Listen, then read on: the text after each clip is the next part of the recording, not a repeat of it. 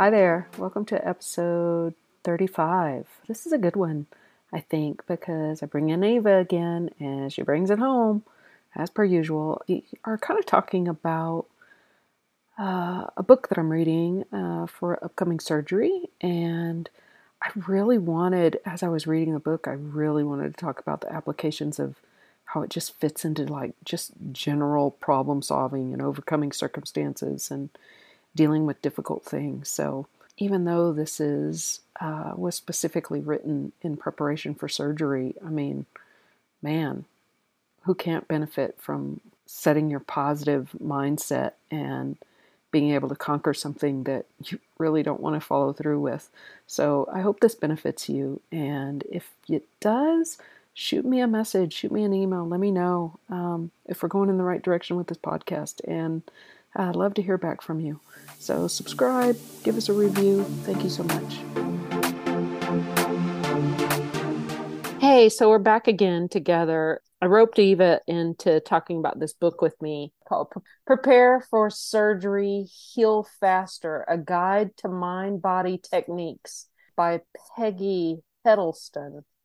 And she kind of breaks down these 5 mind-body techniques that help you tackle, I guess, the mental aspects of prepping for surgery and the fear, kind of how to combat the fear of that. Mhm.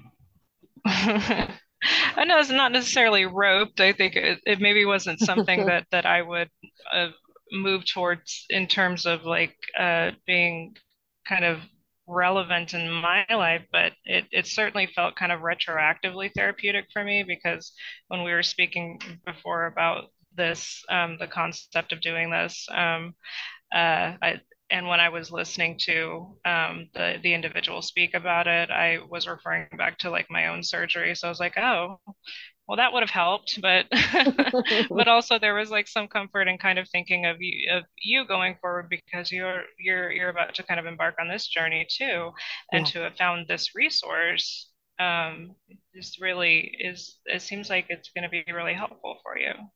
Yeah. I've really found a lot of value in it. Probably because there's still, I think when you're faced with something so daunting, there is still an element of like, oh, I gotta deny the components of this just to survive mentally, for or at least for me. Like it's like, oh yeah, okay, yeah, well, I got this thing later this week. You know, Mm. I gotta go take care of that.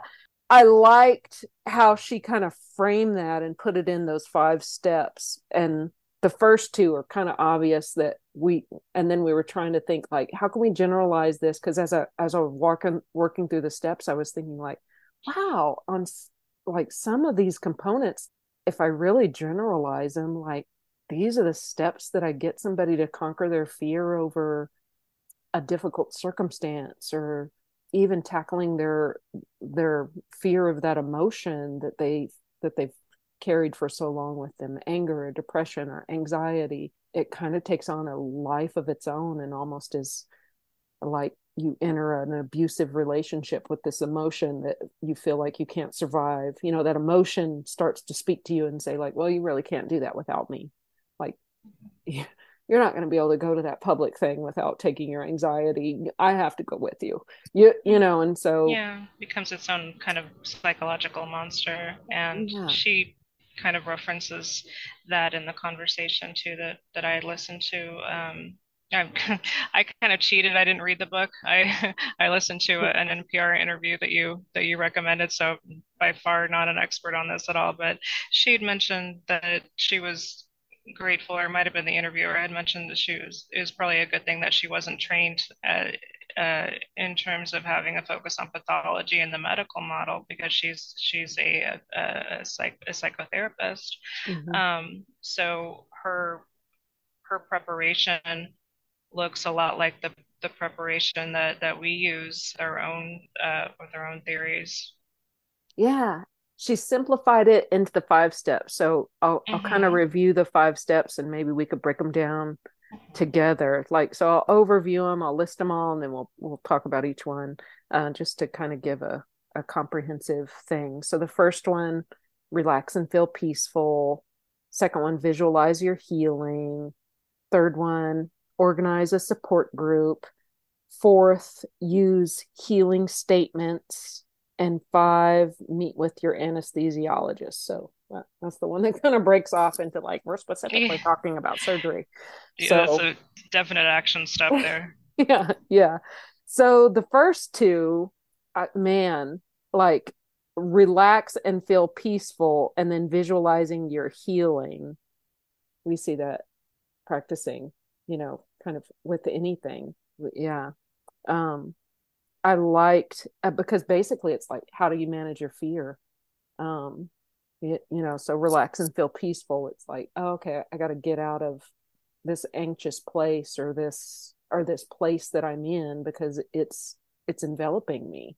I think of that as like mindfulness being instead of being in it, being with it. I could be beside that. I could be the observer or Yeah, I'm observing, but I'm not avoiding. I'm neither avoiding nor entangling and ruminating. I'm simply witnessing it. mm-hmm, mm-hmm. Yeah, I liked those two steps were kind of obvious, like, oh yeah, we see those with everything. Mhm. Um, the visualizing your healing. Is that the one where she talked about the double blind study, or was that more organizing your support group? Oh, it was organizing your support group on that double blind study. But even visualizing your healing, she talks about the mindset of like a self-fulfilling prophecy. If or confirmation biased, if I'm looking for the negative, I'm going to find it. If I have a negative mindset, I'm going to find it. She kind of walks you through, I guess, the alignment of the outcome of things. Beliefs are powerful. So how we visualize it. You said something earlier when we were talking about this. What was the one reference that she gave about the woman? Like she kind of guided her into visualize, you know. Visualizing the ideal outcome of um, her, how she imagined. I don't know if there's a specific, but how she imagined the end of the surgery and the best outcome. And she specifically imagined walking out with her grandchildren and feeling surrounded by like their support. And there was another example when she was referencing a heart transplant recipient, and um, he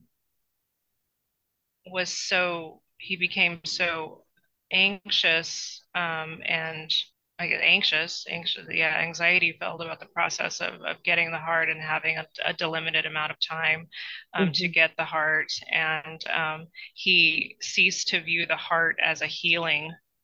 He'd ceased to view the outcome of the heart surgery as healing Yeah. because he was so mired in and also because there's the reality of someone having to die in order to have him receive his. So there's so many compound emotions around it that he had not really taken that moment to isolate that the heart was healing and that was the outcome.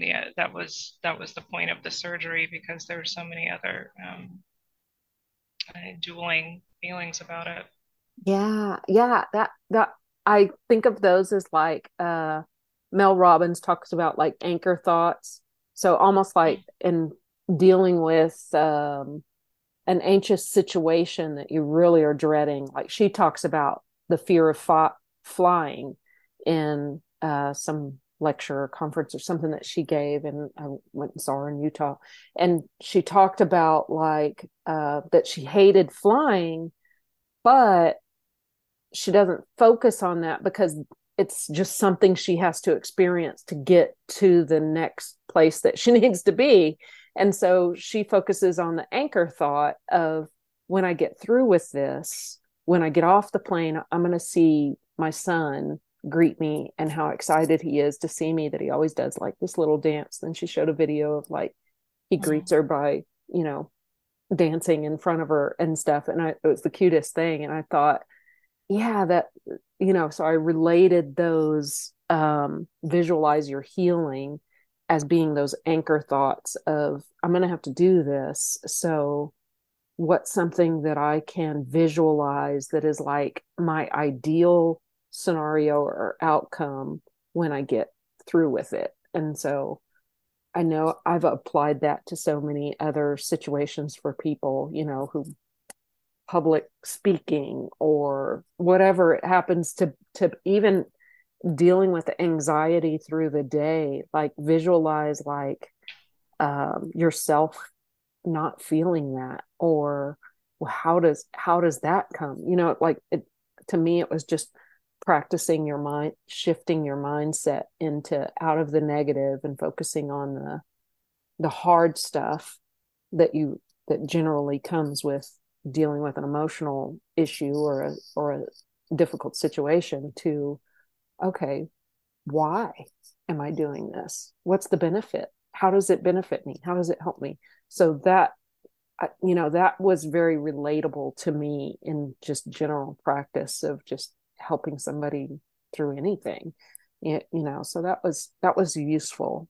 Like, and then the organizing the support group. So the next three were kind of like stretching the generalizations, because she talks about organizing a support group, and immediately my mind went to like joining a support group, like a discussion Mhm. group, like A Alcoholics popular Anonymous. conception of what support group might Yeah. mean. Yeah. And she simplified it in a very practical way that we do automatically when we share an experience, and you gave some really good points on like how to be, Differentiate yes, being who should be in the selective. support group. Hmm. Yes. Yeah. So that was a very good point, because um, you know, not everybody is going to have a supportive attitude. They're going to feed the fear rather than the positives sometimes, or commiserate with you in that. Like sometimes I think support comes with that undifferentiated ego mass of like,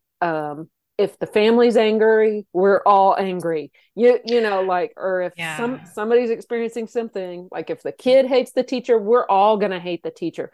And some people see that I'm gonna match your anger with my anger, because that's that's my version of support for you, and That that sounds it's a lot like messy. enmeshment too. Yeah, very much. Is we talked about is who is in what are the identifying features of people in my support group, Hmm. and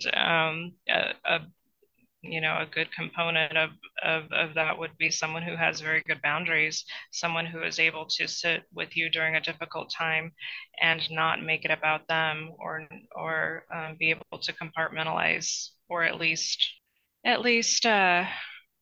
not try to shut the conversation down or minimize it for their own peace of mind. Yeah. Um, Sometimes the only thing you can say with someone is, "Yeah, that sucks, but I'm here for you," or Hmm. I've been there. It's not Hmm. easy.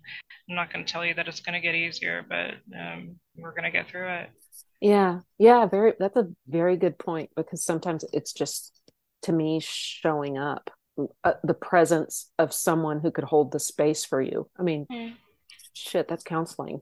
Mm-hmm. Can Yeah. you show up? I have an hour devoted that is, I'm holding space for you in whatever we're going to go through, and I'm not going to jump on board, with your emotional space and like, yeah, we really, yes, let's show them. Or, it's more of Yeah. like that right there. If you had a counselor that said something like that, it would be like, wait, this isn't right. But we hold that for the friends of like, oh yeah, they're super supportive. But, so yeah, I think differentiating and being selective. What's the word that you used? Deciphering. And dang it, it was a D word. Yeah. But It's made distinction, maybe, or distinction, yeah, yes. So yeah, that like that was a nice. That's the one where she talked about the double blind study, mhm. and she talks about it in a very foofy fashion, in my language. She talks about like imagining, so someone that is going through something difficult, imagining like a little love blanket. The uh, pink, yeah, the pink blanket of love a was, pink blanket. Yes, even the color pink. yeah. Like the pink blanket of love that just covers Hmm. you, which is super sweet I mean, it definitely gives you a visual of like, oh, yeah. Hmm. Like, dropping. Protection, Yeah. softness.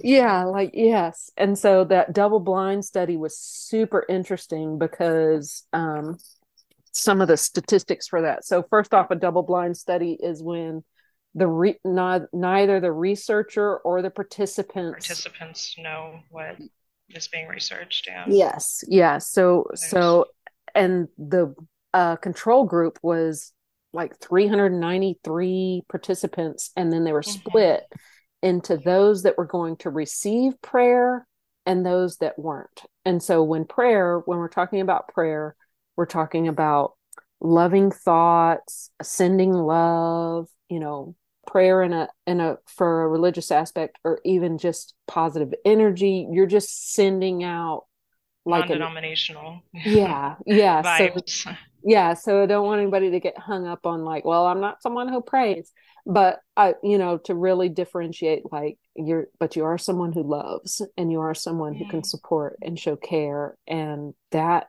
energetically based upon this study, which was super fascinating. I have two of the statistics, and you mentioned one more. So those that received prayer, 5 times less pain medication was required, 3 times higher survival rate, and what was the other one, Eva? I think less antibiotic use, less need for Yes, antibiotics. yeah, less need for medication and antibiotics. So and they like were released from the hospital quicker, That was another and one, yeah. yeah, that was fascinating to me that was measured in that way, because usually it's big pharma that is like paying for medical studies. So the fact that this was done on like something that's free was a very nice. And they even made the talk like if that were a medication, if the outcomes of that study were a medication, that would become the gold standard of the medication for for those situations. So that was really cool. So as far as organizing a support group, to me, it's like getting someone who's like-minded in a positive way, that kind of, almost like an accountability buddy for like, hey, let's look at the bright side. Let's look at this, or and I don't want to oversell positive psychology, but just those like, hey, this is I'm here. I'm going to support. I'm going to love you. No matter what. It's difficult. Your general phrases were like, oh yeah, yeah, this sucks, but we're going to get through it. It still Mhm. hangs that hope in there. And that kind of, I guess that kind of aligns to like she talks about using healing statements, and I thought of it as like almost like a language of owning your confidence, because it's the combat of the inner critic, or the inner child who has that fear of like, or even building our esteem or our worth of, so those how'd she phrase it, using healing statements to me is equivalent to like affirmations. Mm. Yeah, and I wonder also if that might extend to speaking to ourselves in the third person.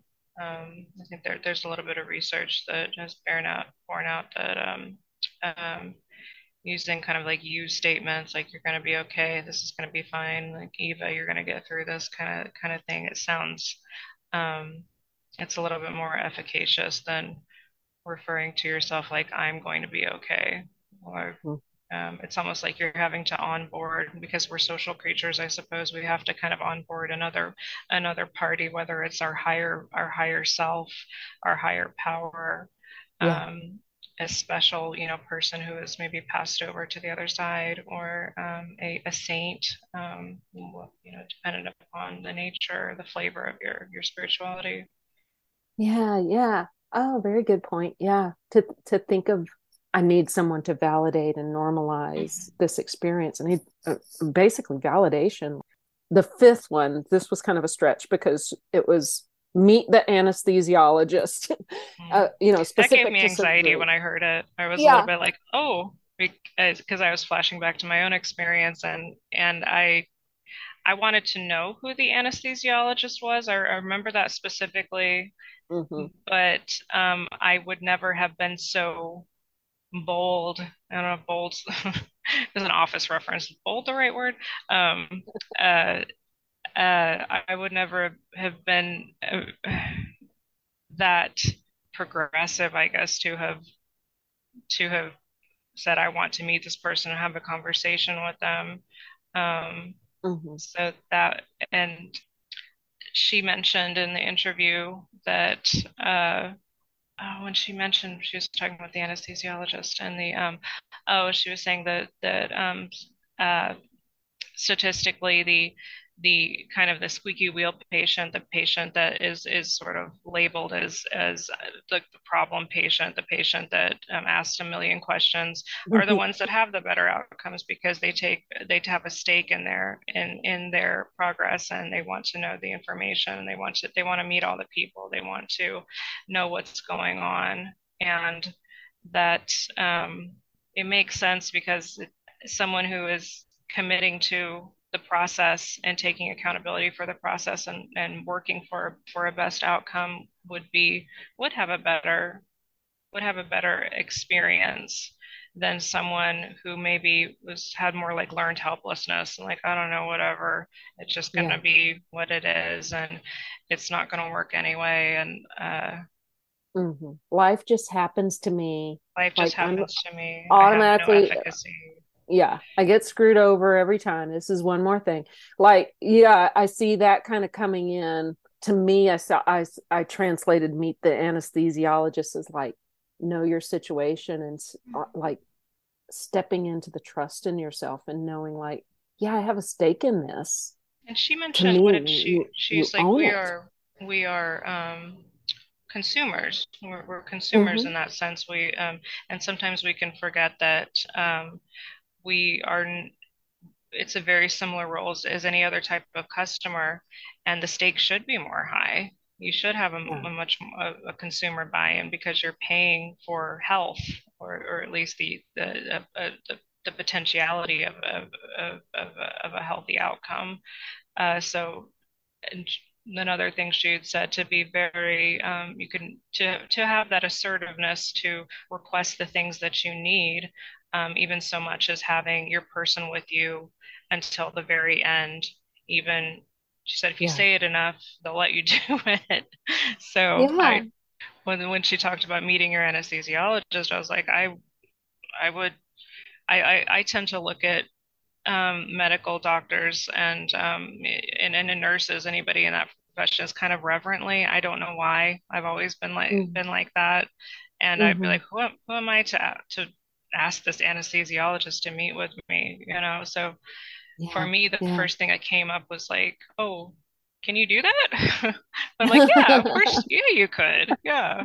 Yeah, I'm meeting with the anesthesiologist the day before, which is said is typically the standard. But I thought, like, oh, after reading this Oh, book, is I'm that the gonna, standard, is to meet the day before? Oh, I yeah, you literally met catch mine like before my the day surgery. He just of. kind of Yeah. he hopped in and he was like, "Hey," and I met him and I was like, "He seems great." Like I could just, he was very intense. You could tell he was just very devoted. He was very intelligent. He was very well spoken. I was like, "Okay, I'm good." But Uh-huh. That's what she so says in the book, like that she references it like typically. And in this situation, I am meeting with the anesthesiologist the day before the surgery.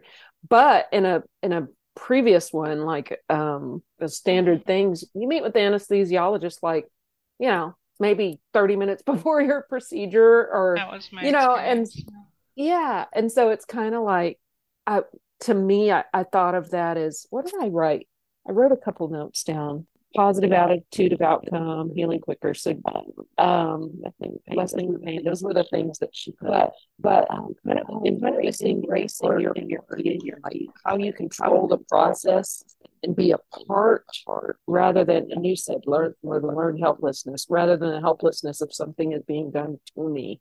That to me generalized outside of surgery, because I guess I always balance things into like, how does that help me as a clinician, as a counselor, or how can I translate this to the circumstances of my clients? And so to me, it was very much like, oh yeah, I want them to control the process. Like I want it to be less daunting because if you feel like you have a part rather than it being something that was done to you, that's that learned helplessness. That's that thing of like, well, it's my fate, and this is my these are my circumstances, or this is my lot in life, more general. But in the midst of circumstances, like we just had hail damage on the house, and it was like, of course, I had no problem. Like, tell me what you're going to do.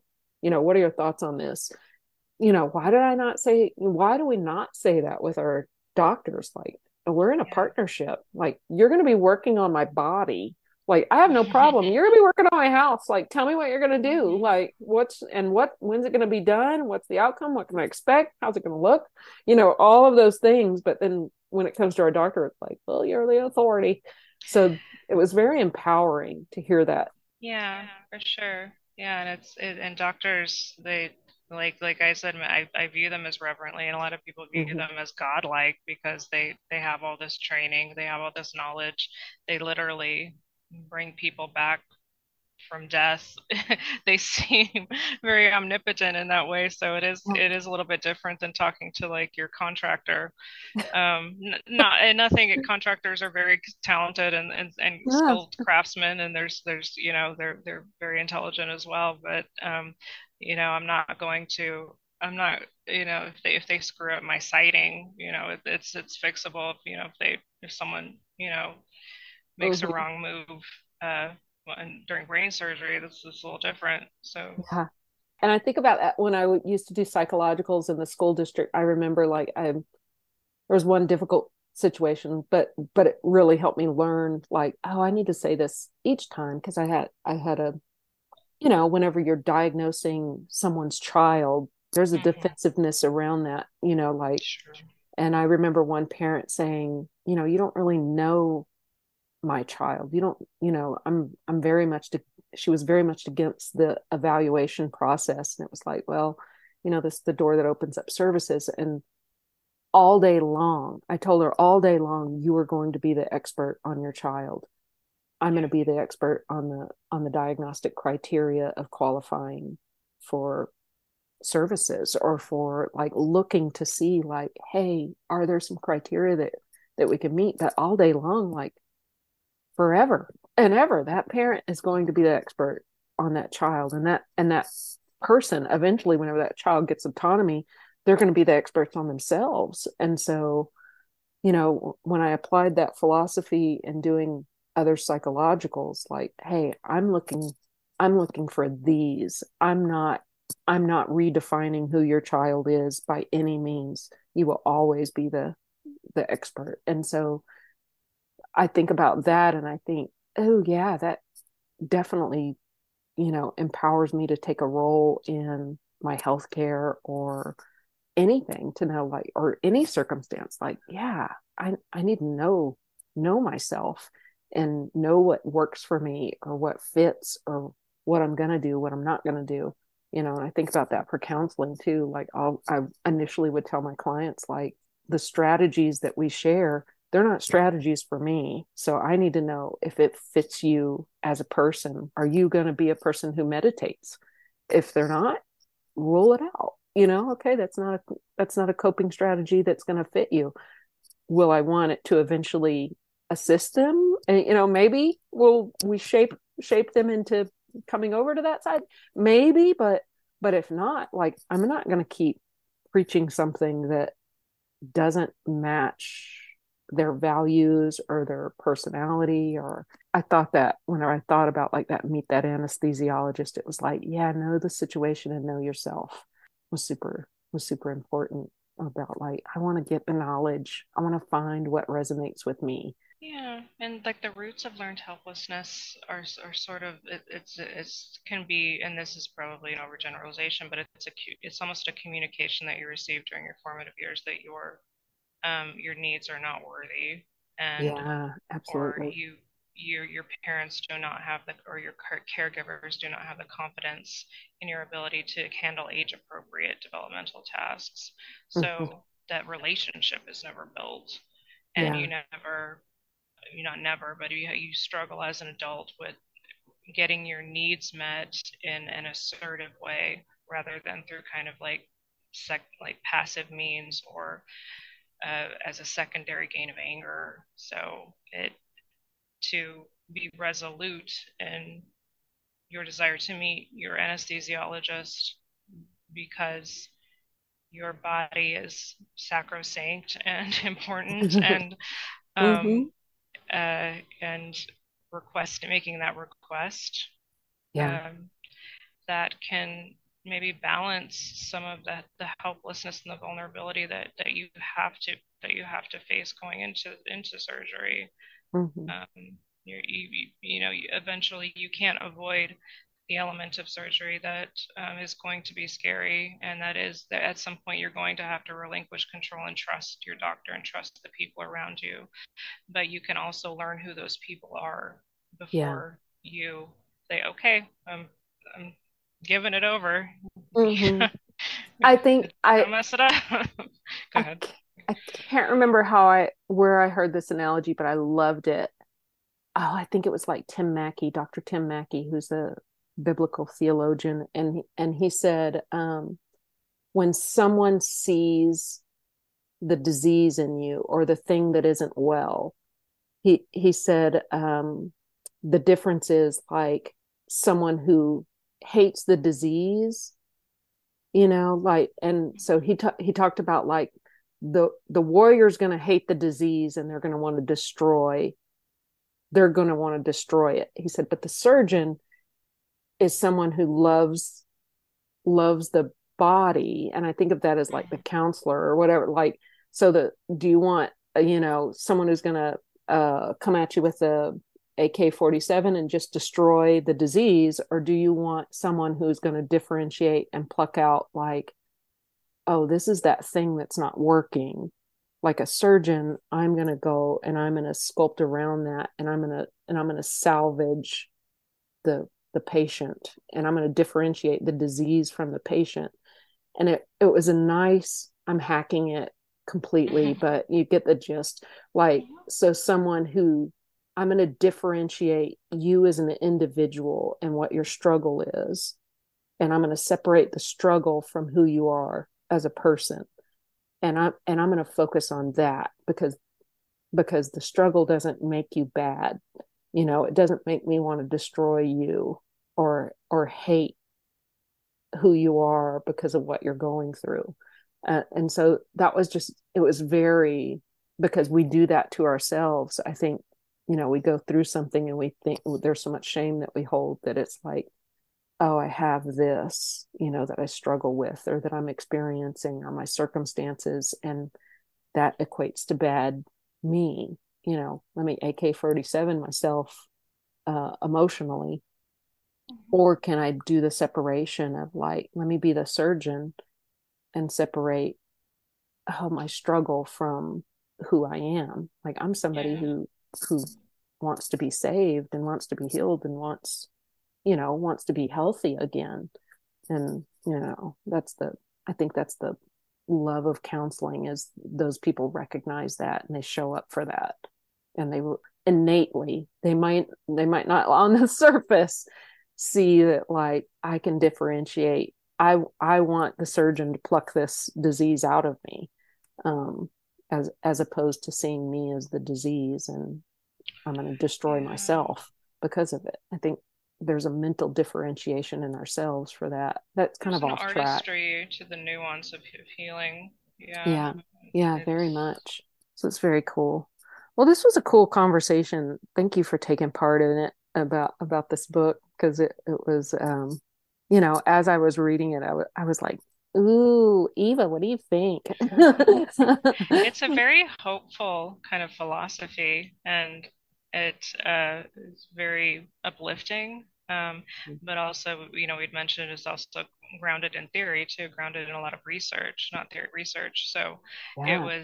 it had kind of both sides of it, and kind of going as we close out, going back to kind of, we talked a lot about learned helplessness during the course of this, which is a kind of an interesting byproduct. But some of the research I've read that activating the hope circuitry of a person's brain is effective um, at, towards treating learned helplessness in adults. So rather than validating that was horrible what happened in the past, which it was, but also, okay, well, how do you imagine a difference in the future? What